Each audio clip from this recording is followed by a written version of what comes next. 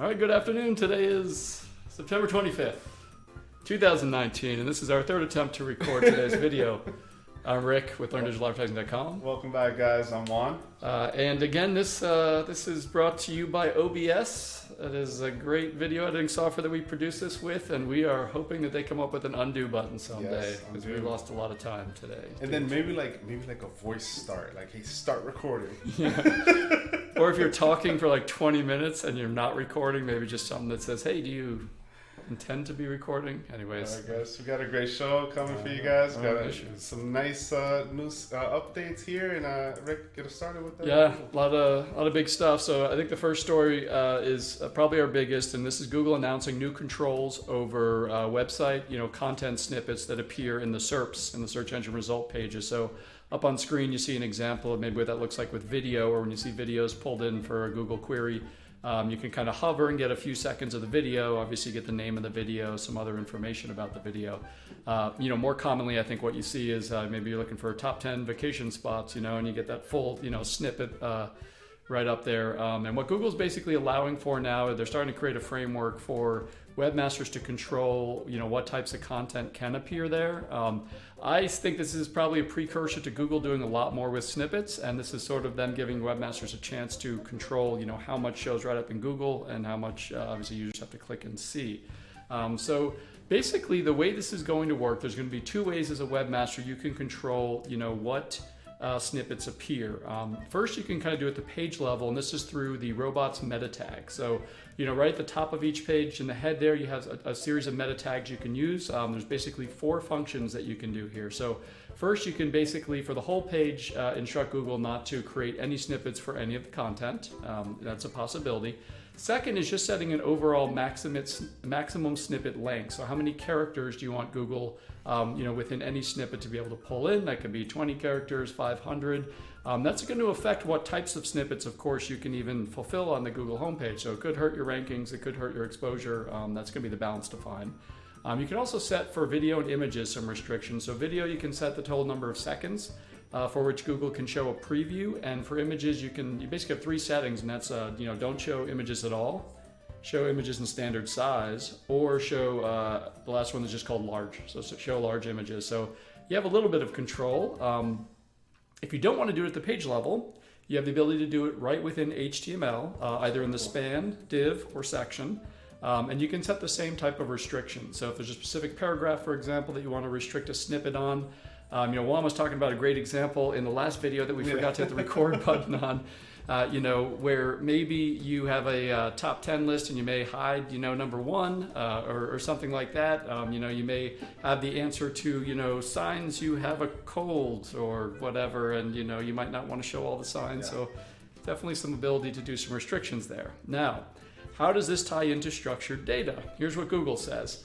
If you're using structured data on your website anywhere, Google is saying that is your permission for us to take that and move it to the SERPs. That's actually the only reason to do it. So Google's saying that even if within that robots meta tag, for example, you said no snippet, if you're showing structured data on the same page, they're still going to use that for snippet. So you just got to be a little bit careful with the conflict there. And if you see things showing up in search results you don't want to, that's sort of what you're going to want to look into. But again, this is kind of a big step, because to me this says a lot more is going to show up right on the Google page, and as webmasters and SEOs, I guess it's our job to start to restrict that and come up with clever ways to let some content in there, let it be a better teaser, and I'm definitely looking forward to more controls in the future. A whole another way to get people engaged with your stuff. So all right, next up we got fresher data in Google Search Console. So Google Search Console has some updates as far as the data, real-time data. So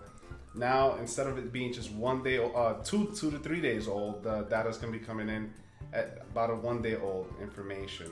Now, we did some research into it. It looks like it wasn't active as of yet, but Google does promise to get this out there going. So it looks like API access is not going to be available as of yet as well, but it'd be good to know that you can go to Search Console and see your information from a day ago. So that sounds really awesome. Yep, definitely.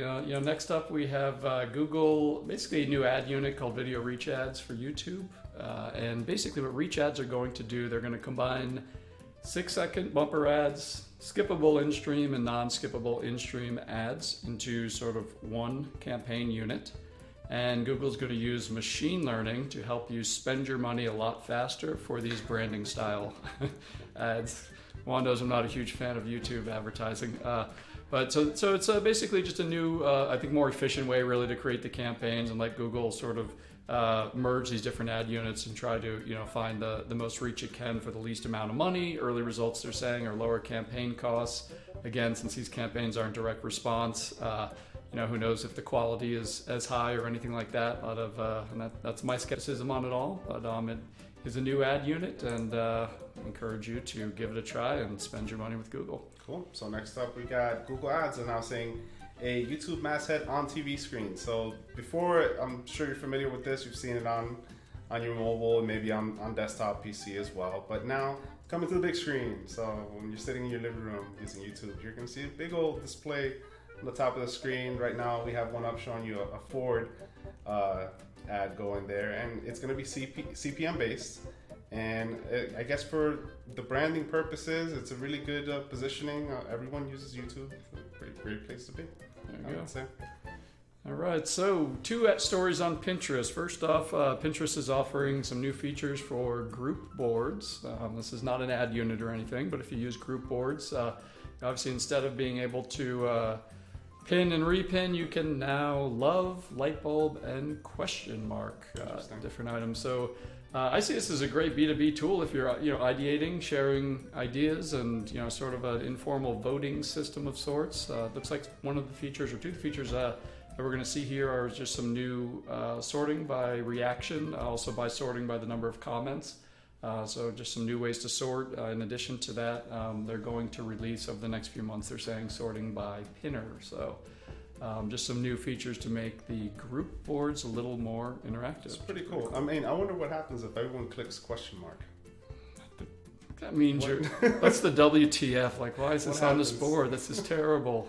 But it's still really cool. Like, if you decide to do some research on a competitor or something like that, and using images, it's innovative. Every other social network. Yeah. Anyways, last one, Juan. We have some new ad units in Pinterest. Yes, we got Shop the Look ads coming for Pinterest. So pretty much it's a way for retailers to promote multiple products in one ad. So essentially, you're going to see one picture. You might see, like what we have up on the screen here, you might see a jacket, a bag, and all of these you can directly, they're all Shop the Look pins, so you can directly go to the retailer's site and make a purchase if you like it. Pretty good, pretty intuitive. Like it. That's it for us today. You can always join us on learndigitaladvertising.com or by subscribing on YouTube. We hope to see you soon. Thanks again.